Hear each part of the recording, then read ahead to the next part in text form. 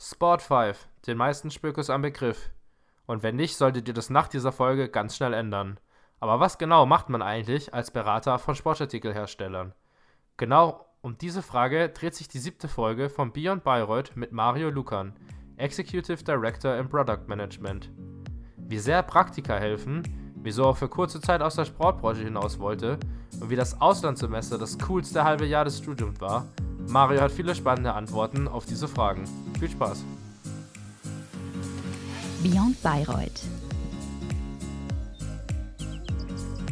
Also, lieber Mario Lukan, dann begrüße ich dich recht herzlich hier bei Beyond Bayreuth. Freut mich, dass du heute die Zeit gefunden hast.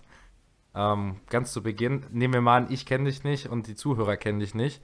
Stell dich doch ganz kurz mal vor, so wer du bist, was du aktuell vielleicht so machst und natürlich, wann du Spöko warst. Ja, moin Flo. Erstmal danke für die Einladung. Freut mich, dass ich hier dabei sein darf.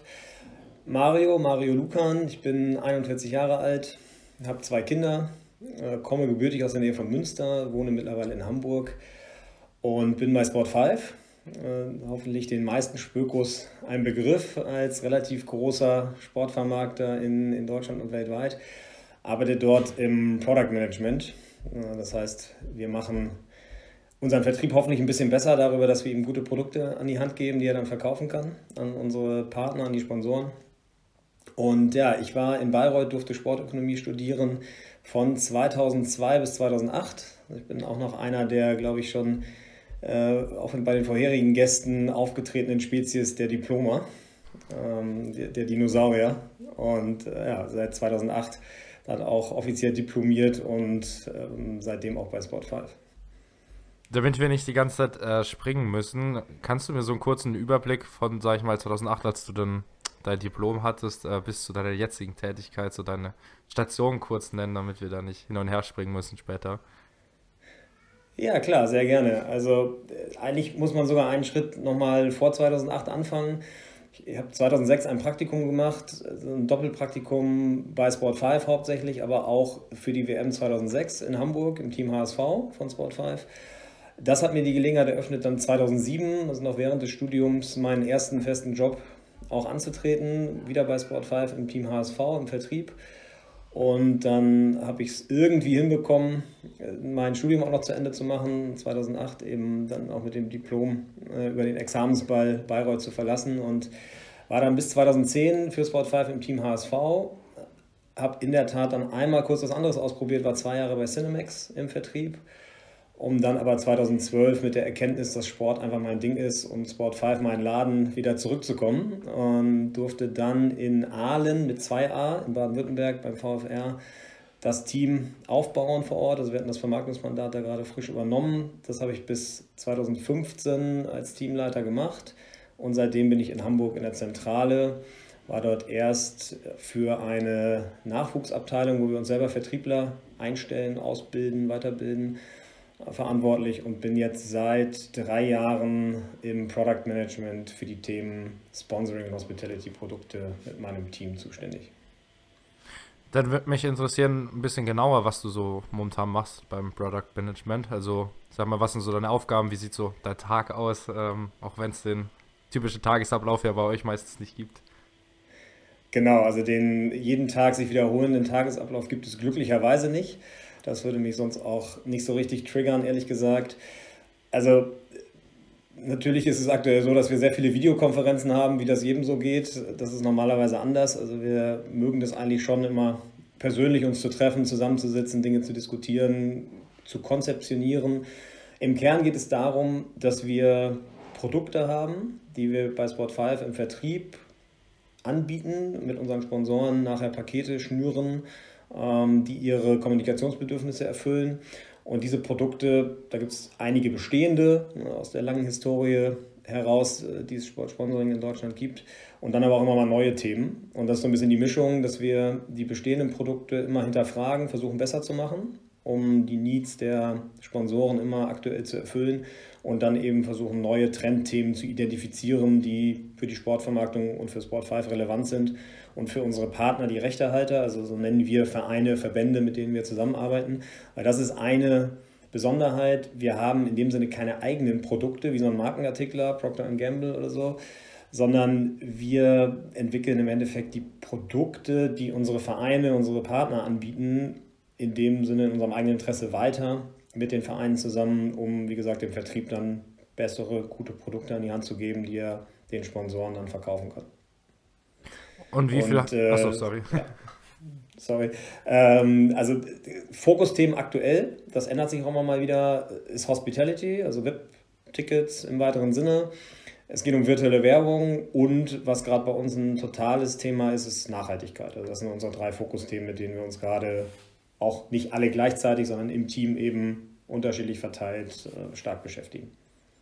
Gut, dass du Team gerade angesprochen hast. Mich würde mal interessieren, so den Tag über, wie viel arbeitest du für dich alleine, wie viel hast du so im Team, wie viel hast du vielleicht auch mit den Sponsoren dann jetzt direkten Kontakt?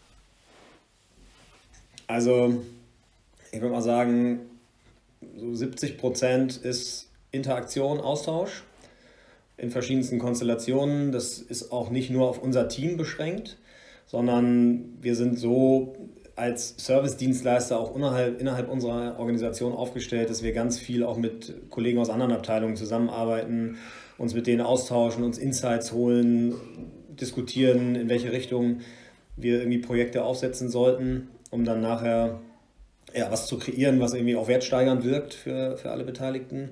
Dann habe ich glücklicherweise zwischendrin auch immer noch mal ein bisschen Zeit für eigene Fokusarbeit. Offen gesprochen eigentlich immer zu wenig. Und mit Sponsoren in dem Sinne habe ich selten zu tun, sondern es sind dann oft die Rechtehalter, also die Vereine oder Verbände, mit denen man in den Austausch, in die Diskussion geht und vor allen Dingen dann auch gemeinsam was gestaltet. Also wenn ich jetzt sage, das klang alles bis jetzt sehr spannend und interessant und ich würde mir denken, so ja, ich würde auch gerne später mal dort arbeiten, so im Product Management. Was sagst du, so braucht man denn vielleicht für Fähigkeiten oder auch für eine Einstellung, um da den Spaß zu haben, Fuß zu fassen, auf jeden Fall dort einzutauchen in die Branche? Also grundsätzlich schadet Sportbegeisterung nicht. Das hilft, glaube ich, immer, wenn man bei Sport 5 arbeitet oder auch in der Sportbranche im Großen. Und bezogen aufs Product Management ist es weniger so was Inhaltliches, was ich jetzt schon irgendwie an Wissen mitbringen muss, sondern eher so ein Grundsetup. Also sowas wie Neugier, Offenheit für neue Themen, sich auch so aus sich heraus immer mit neuen Trends zu beschäftigen, also Beispiel aktuelle NFTs oder sowas in die Richtung, dass man da einfach offen ist und ja, das dann auch mit reinbringt in unser Team und in das tägliche Arbeiten. Und an Skills, also klar, es schadet nicht, wenn man so eine gewisse Methodenkompetenz in Design Thinking oder auch entsprechenden Arbeitsmethoden und Mitteln, derer man sich aktuell bedienen kann, auch so im digitalen Bereich, wenn man da schon was mitbringt. Auf der anderen Seite ist das etwas, was wir auch gerne gemeinsam dann aufsatteln, wo wir schulen, wo wir Fortbildungen dann auch gezielt belegen, um die Kollegen und Kolleginnen dann auch an der Stelle irgendwie zu enablen, das gut zu machen. Also das Wichtigste ist wirklich Neugier und Offenheit. Das passt eigentlich gerade ganz gut da rein, was du meintest. Und zwar, wenn ich jetzt sage, vielleicht will ich auch bei Sport 5 so generell reinschnuppern. So für die jetzigen Spökos bietet ihr Praktikas an, wie oft, wo kann man sich da informieren, vielleicht so ein paar Hilfen. Genau, ich selber bin ein großer Verfechter von Praktikas. Also ob jetzt bei uns oder woanders, kann ich nur jedem empfehlen, das studienbegleitend auch zu machen. Also ich habe irgendwie noch vor Augen, in meinem Jahrgang waren, glaube ich, 90% hatten einen Job vorm Examen und das waren genau die Praktika gemacht hatten und vielleicht mal eine Stunde weniger für eine Klausur gelernt hatten dafür im Gegenzug. Und so die Überflieger, die sich sehr stark aufs Studium fokussiert hatten, die haben dann vielleicht nochmal einen Tacken länger gesucht, bis sie irgendwie einen Job hatten. Also von daher Praktika, klare Empfehlung, bieten wir an in ganz vielen Facetten. Wenn man sich informieren will, egal zu einem Praktikum oder zu einem festen Job, dann haben wir ein Karriereportal bei Sport 5. Da sind immer alle Stellen aktuell drauf. Da weiß ich, sind auch aktuell wieder viele Stellen vom Praktikum in verschiedensten Bereichen, nicht nur im Product Management, sondern eben auch in allen anderen Teilbereichen, in denen wir so aktiv sind, bis eben auch zu seniorigeren oder auch juniorigeren Jobs mit einer Festanstellung kann man alles finden und sich dann darauf bewerben. Und ich kann sagen, oder ich verrate, glaube ich, nicht zu viel, dass gerade bei dem einen oder anderen Spöko, den es hier im Hause gibt, eine Spöko-Bewerbung natürlich auch irgendwie immer noch mal einen Tacken besser ankommt, als das bei neutralen Bewerbern vielleicht der Fall ist. Dann, ja, bin ich mal gespannt, ob ich in meinem Jahrgang den einen oder anderen bei Sport 5 dann sehen werde. Wir würden uns freuen. Das glaube ich. Dann springe ich mal ganz kurz zu deinem Berufseinstieg. Du hast ja schon gerade gesagt, du hast während dem Studium, also kurz vor Ende, dann schon angefangen mit Arbeiten. Trotzdem war es wahrscheinlich ein Wechsel dann von Studium dann zu deinem wahrscheinlich ersten richtigen Job. Wie war das so? Wie war so der Einstieg da denn? Ja, der war fließend, so notgedrungen. Also ich habe auch wirklich lange überlegt, ob das so eine gute Idee ist, parallel zu arbeiten und zu studieren. Und da sind aber zwei Sachen zusammengekommen, die es mir dann deutlich erleichtert haben. Zum einen eine große Offenheit meines Arbeitgebers, Sport 5, das auch zu unterstützen, also der Tatsache auch Rechnung zu tragen, dass ich einfach auch immer mal wieder nach Bayreuth musste oder mir auch dann gerade fürs Examen ein paar Wochen rausnehmen musste, wo ich mich einfach 100% dann darauf fokussiert habe. Und auf der anderen Seite aber auch die Möglichkeiten, die das Setup des Studiums in Bayreuth mir mitgegeben hat, eben auch aus der Ferne quasi studieren zu können und dann parallel schon zu arbeiten. Und deswegen war der Einstieg fließend. Grundsätzlich würde ich sagen, sehr offen geprägt. Ich habe unheimlich viel Unterstützung bekommen. Also wenn man direkt von der Uni kommt, muss man ja ehrlicherweise sagen, hat man auch noch nicht zu viel Ahnung vom Berufsleben und von dem, worauf es irgendwie ankommt. Und ich hatte immer das Glück, sehr gute Mentorinnen zu haben, die mich da irgendwie an die Hand genommen haben, mich unterstützt haben und mir den Einstieg, aber auch dann auf dem weiteren Karriereweg so gewisse wichtige Schritte erleichtert haben oder auch ermöglicht. Dann hast du vorhin hast du vorhin gesagt, glaube ich, wenn ich es richtig verstanden habe, dass du einmal die Branche kurz gewechselt hattest, dass du bei Cinemax warst. Mich würde interessieren, wieso du damals aus dem Sport vielleicht weg wolltest, vielleicht was Neues mal ausprobieren und wieso du natürlich dann auch wieder zurückgekommen bist. Ja, also wieso ich weggegangen bin, im Wesentlichen zwei Punkte. Zum einen ging es in meiner persönlichen Entwicklung mir persönlich, meine Vorgesetzten haben das vermutlich anders gesehen zum damaligen Zeitpunkt, nicht schnell genug. Also das war so ein bisschen dann auch eine Mischung aus, ich war gerade nicht so ganz zufrieden mit dem weiteren Karriereweg, der mir aufgezeigt wurde in dem Moment, versus da kam einfach jemand auf mich zu und habe mich gefragt, ob ich mal was Neues machen will.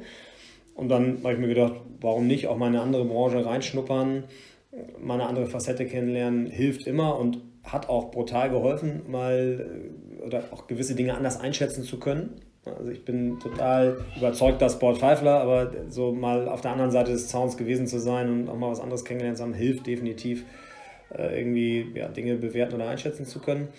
Und zurückgekommen, ja, wie ich vorhin schon mal kurz gesagt habe, also Sport ist halt einfach mein Ding und so, ich bin auch früher immer gerne ins Kino gegangen, aber es ist jetzt nicht so, dass du mich nachts um 3 wach machst und ich dir den sechsten Nebendarsteller in irgendeinem Blockbuster aufzählen kann. Und bei Fußball speziell oder auch Sport kann ich dir, glaube ich, relativ viel erzählen, wenn du mich nachts um 3 wach machst. Und von daher war das dann irgendwie der logische Schritt wieder zurück und fühlt sich auch heute immer noch total richtig an. Dann würde ich zu deinem Studium kommen, beziehungsweise deiner Zeit in Bayreuth. Aber die erste Frage hat auch noch was mit deiner jetzigen Tätigkeit zu tun. Und zwar, was hat dir der Spöko-Studiengang für deinen jetzigen Job gebracht? Also zum einen vielleicht inhaltlich, auch wenn ich bis jetzt so rausgehört habe, dass es meistens eher weniger der Fall ist, aber auch da so, weiß nicht, dieses Denken, Netzwerk, sowas in die Richtung. Ja, also ich glaube, was man beim Studium mitbekommt, ist schon Methodik. Also wie hole ich mir Informationen, wie verarbeite ich die und wie nutze ich sie dann, um eine gewisse Aufgabenstellung zu bearbeiten oder eben auch zu einem Ergebnis zu bringen. Und davon profitiere ich heute noch. Das ist ganz klar das Ergebnis, wie an der Uni gelehrt wird, wie wir gelernt haben. Was ich definitiv auch nochmal mitgenommen habe, bringt man, glaube ich, auch, wenn man so selber sportlich ziemlich aktiv ist, zwar von Haus aus mit, aber ist der nötige Ehrgeiz, um dann Themen entsprechend auch voranzutreiben. Und das kompetitive, der kompetitive Moment ist in Bayreuth ja relativ ausgeprägt, also war es zumindest bei mir im Semester. Alles immer auf angenehme und auch mit dem Augenzwinkern so mit einer Art, aber wir haben uns schon mal ganz gut gegenseitig gechallenged und ja, wenn man das mit in den Job nimmt, das schadet auf jeden Fall nicht, würde ich sagen. Und was man auch sagen muss, ein wahnsinniges Netzwerk, von dem ich immer wieder profitiert habe und das auch heute noch tue. Also sei es jetzt direkt aus meinem Semester, wo man sich immer mal wieder auch im beruflichen Kontext über den Weg läuft und dann irgendwie einen guten Aufhänger hat darüber. Aber auch eben, so bei mir waren das, glaube ich, plus minus 3 Jahre, wo man auch Leute kennengelernt hat an der Uni und davon auch heute noch wahnsinnig profitiert, weil man sich einfach kennt. Und die Branche ist am Ende ja klein. Dann würde mich interessieren, du meintest ja, du kommst aus Münster. Wie bist du damals auf Bayreuth gekommen? Beziehungsweise wieso hast du dich dann für Bayreuth entschieden und für den Sportökonomie-Studiengang? Mir war ziemlich klar, dass ich was mit Sport machen wollte. Und dann habe ich mich umgehört, einfach mal so ein bisschen rumgefragt, so, was macht man da? Und damals gab es noch gar nicht so viele Angebote. Heute ist das sicherlich deutlich vielschichtiger. Und dann war so ein klares Meinungsbild, also entweder gehst du nach Köln oder du gehst nach Bayreuth. Auch schon so ein bisschen mit der Info garniert, ja, wenn du nach Köln gehst, ist eher so Sportpraxis, also Trainer, Lehrer, so diese Geschichte. Damals war der Ökonomiezweig in Köln noch nicht so tiefenintegriert und so ein bisschen, ne? Also ich glaube, da war das so, da hast du die ersten 2 Semester gar nicht, da hast du an der Fernuni Hagen studiert und gar nicht an der SPOHO, wenn du was mit Wirtschaft machen wolltest. Und dann war irgendwie klar, alles klar, ich will so die Kombi machen. Ich will mir eigentlich alles offen halten, etwas weniger Praxissport wahrscheinlich, also wollte kein Trainer werden oder so, sondern schon so in diese Management hinter den Kulissen Rolle rein und so da blieb in Anführungsstrichen nur noch Bayreuth und das hat sich aber auch total bewahrheitet. Dann sind die Spökos ja bekannt, dass sie, wie gesagt, außerhalb des Studiums auch gerne andere Dinge machen. Abgesehen von den Partys natürlich, wie hast du dich denn während deinem Studium so, sag ich mal, engagiert? Was hast du nebenher gemacht? Es gibt ja Leute, die haben schon Startups gegründet, die haben Trainer nebenher gemacht. Was hast du da so für Tätigkeiten da gemacht? Also ich habe, obwohl ich gerade gesagt habe, ich wollte nicht Trainer werden, also das wollte ich nicht langfristig werden, aber ich habe als Trainer in der Tat beim Bayerischen Fußballverband für so Fußball-Kinderferienfreizeiten gearbeitet, immer in den Sommersemesterferien und teilweise auch noch im Herbst oder im Frühjahr in Oberhaching in der Sportschule und auch in Inzell, um mir zum einen auch darüber wieder so ein bisschen Geld zu verdienen, aber vor allen Dingen auch weiter Netzwerk aufzubauen und ja, auch im Sport was zu tun. Ansonsten habe ich noch, das ist aber nicht unbedingt zuträglich dem Studium im Boraccio, als es das noch gab, gearbeitet, relativ intensiv hinterm Tresen. Ab und zu soll man mich auch mal vorm Tresen gesehen haben, munkelt man, aber hören sagen. Und ich muss gestehen, darüber hinaus habe ich jetzt nichts gemacht, was du groß als außeruniversitäre Aktivität mit einem ganz klaren Plan bezeichnen könntest, sondern habe mich dann neben diesen schon geschilderten Sachen aufs Studium und auf das neben dem Studium konzentriert. Dann Praktika hatten wir ja vorhin schon, die sind ja auch bei uns Pflicht. Das Auslandssemester hingegen ist ja keine Pflicht. Du hast, soweit ich gesehen habe, eins gemacht. Wie war das? Kannst du das empfehlen? Vielleicht auch die Location, wo du warst, direkt. Ja, so ein bisschen über das Auslandssemester was. Also das war das coolste halbe Jahr des Studiums, würde ich mal sagen. Ich hatte das Glück, auf Gran Canaria in Las Palmas an der Uni ein halbes Jahr studieren zu dürfen und da neben meinem Spanisch das aufzupolieren, relativ viel Wellen reiten zu dürfen und solche netten Nebenbeschäftigungen. Und also grundsätzlich sind auch darüber Kontakte im internationalen Kontext entstanden, die man dann danach auch gepflegt hat. Das prägt einen, glaube ich, auch nochmal charakterlich. Also es ist schon mal was anderes, ob du jetzt nach Bayreuth ziehst, von Münster zum Studieren, doch noch relativ nah an zu Hause dran, so kann man immer noch mal schnell hinfahren, oder ob du dann wirklich mal ein halbes Jahr dich weiter weg aufmachst. Und im Nachhinein würde ich sogar, glaube ich, versuchen, das auf ein Jahr auszudehnen. Das habe ich damals nicht gemacht, weil ich dann danach wieder mit dem Studium weiterkommen wollte. Aber ich kann ehrlicherweise nicht verstehen, warum es keine Pflicht ist.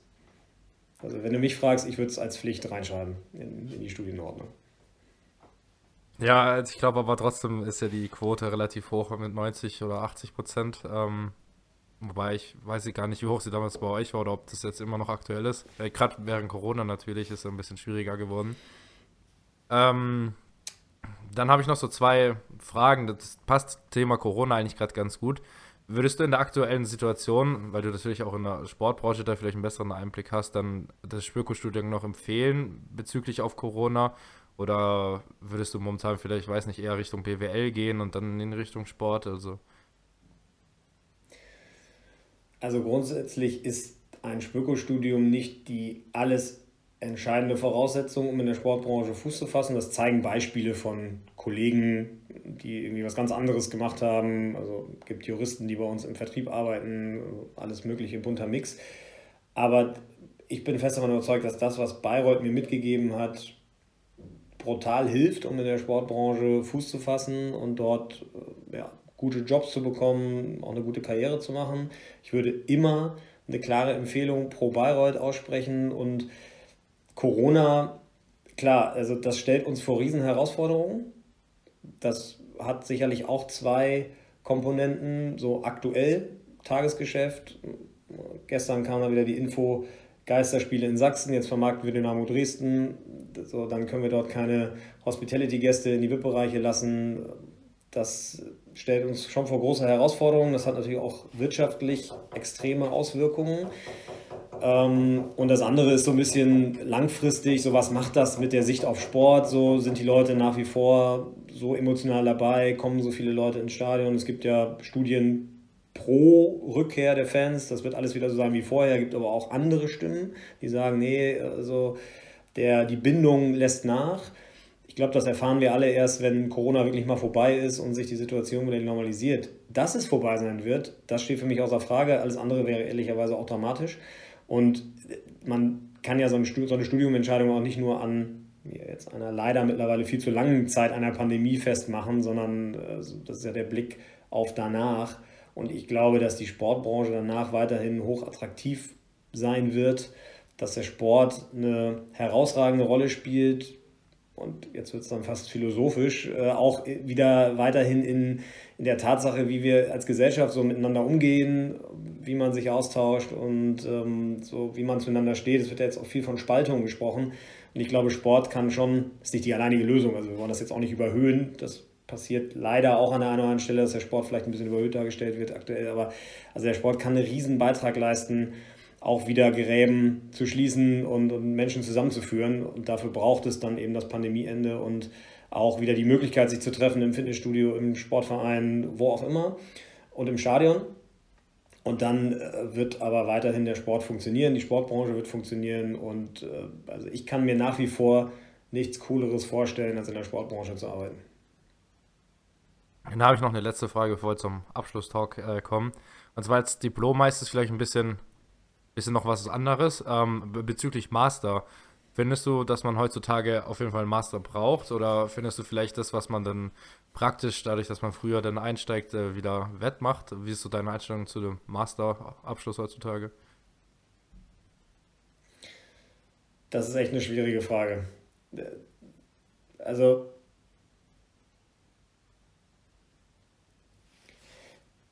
bei uns sitzen Absolventen mit Bachelor und mit Master und ich würde jetzt nicht per se sagen, der Bachelor reicht für alles oder den Master brauchst du gar nicht oder auch andersherum, den Master brauchst du auf jeden Fall, weil es immer wieder Beispiele gibt, wo das funktioniert und ich glaube, das hängt dann viel davon ab, wie man persönlich strukturiert ist, wie man Dinge angeht und dem einen tut es vielleicht ganz gut, nochmal einen Master draufzusetzen. Der andere ist mit einem Bachelor und vielleicht dann nochmal einem Invest, also einem zeitlichen Invest in ein Auslandssemester, in ein Praktikum besser beraten.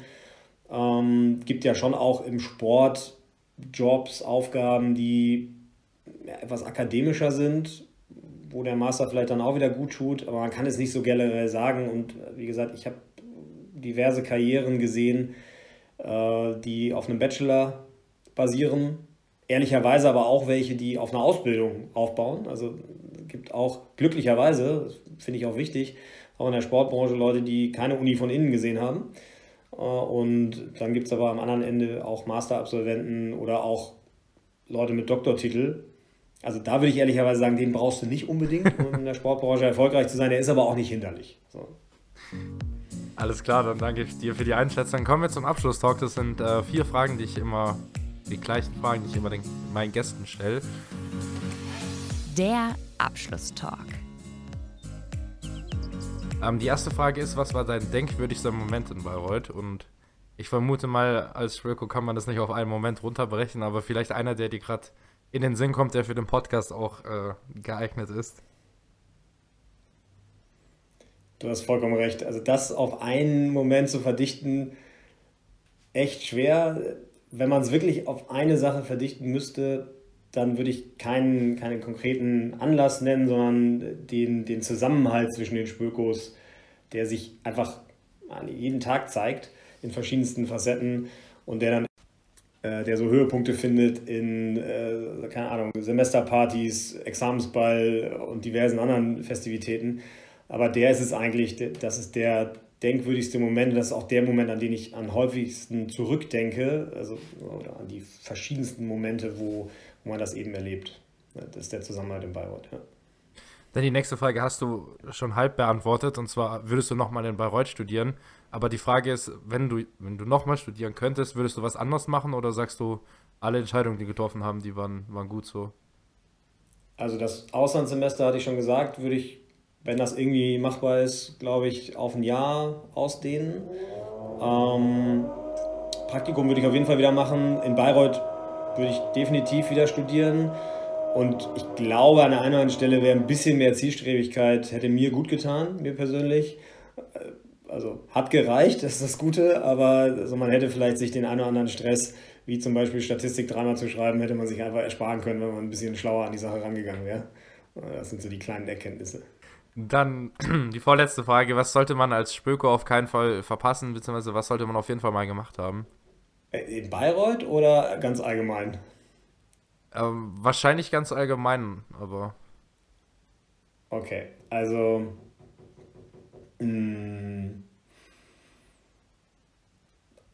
es ist wirklich wichtig, sich in Bayreuth die Zeit zu nehmen, um auch außerhalb der Uni sich mal auf einer Party sehen zu lassen und irgendwie am sozialen Leben teilzunehmen. Also Spöko ist sicherlich kein Studiengang, wo man sich zu sehr in der BIP einschließen sollte, weil die Netzwerke werden halt woanders gebildet und nicht in der RW-BIP, wo man nicht sprechen darf.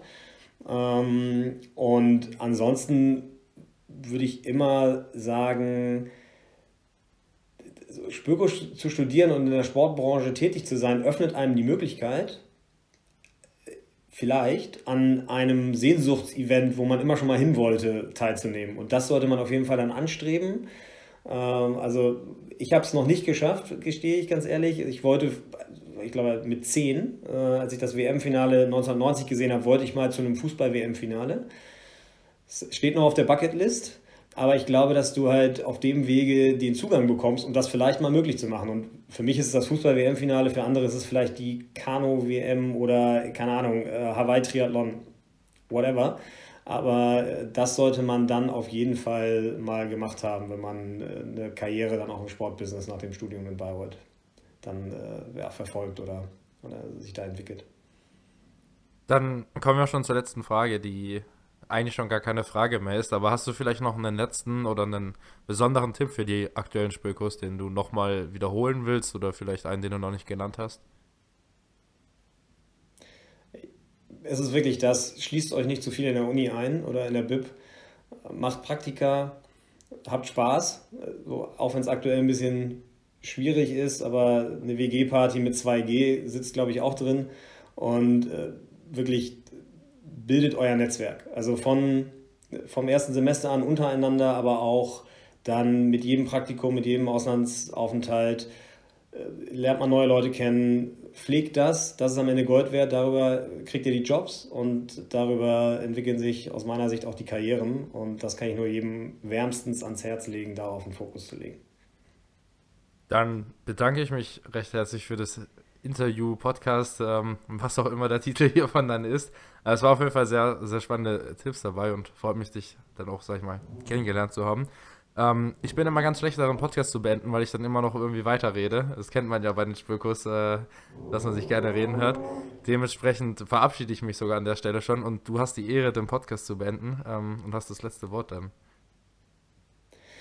Vielen Dank für das letzte Wort und vielen Dank für die Einladung. Hat großen Spaß gemacht.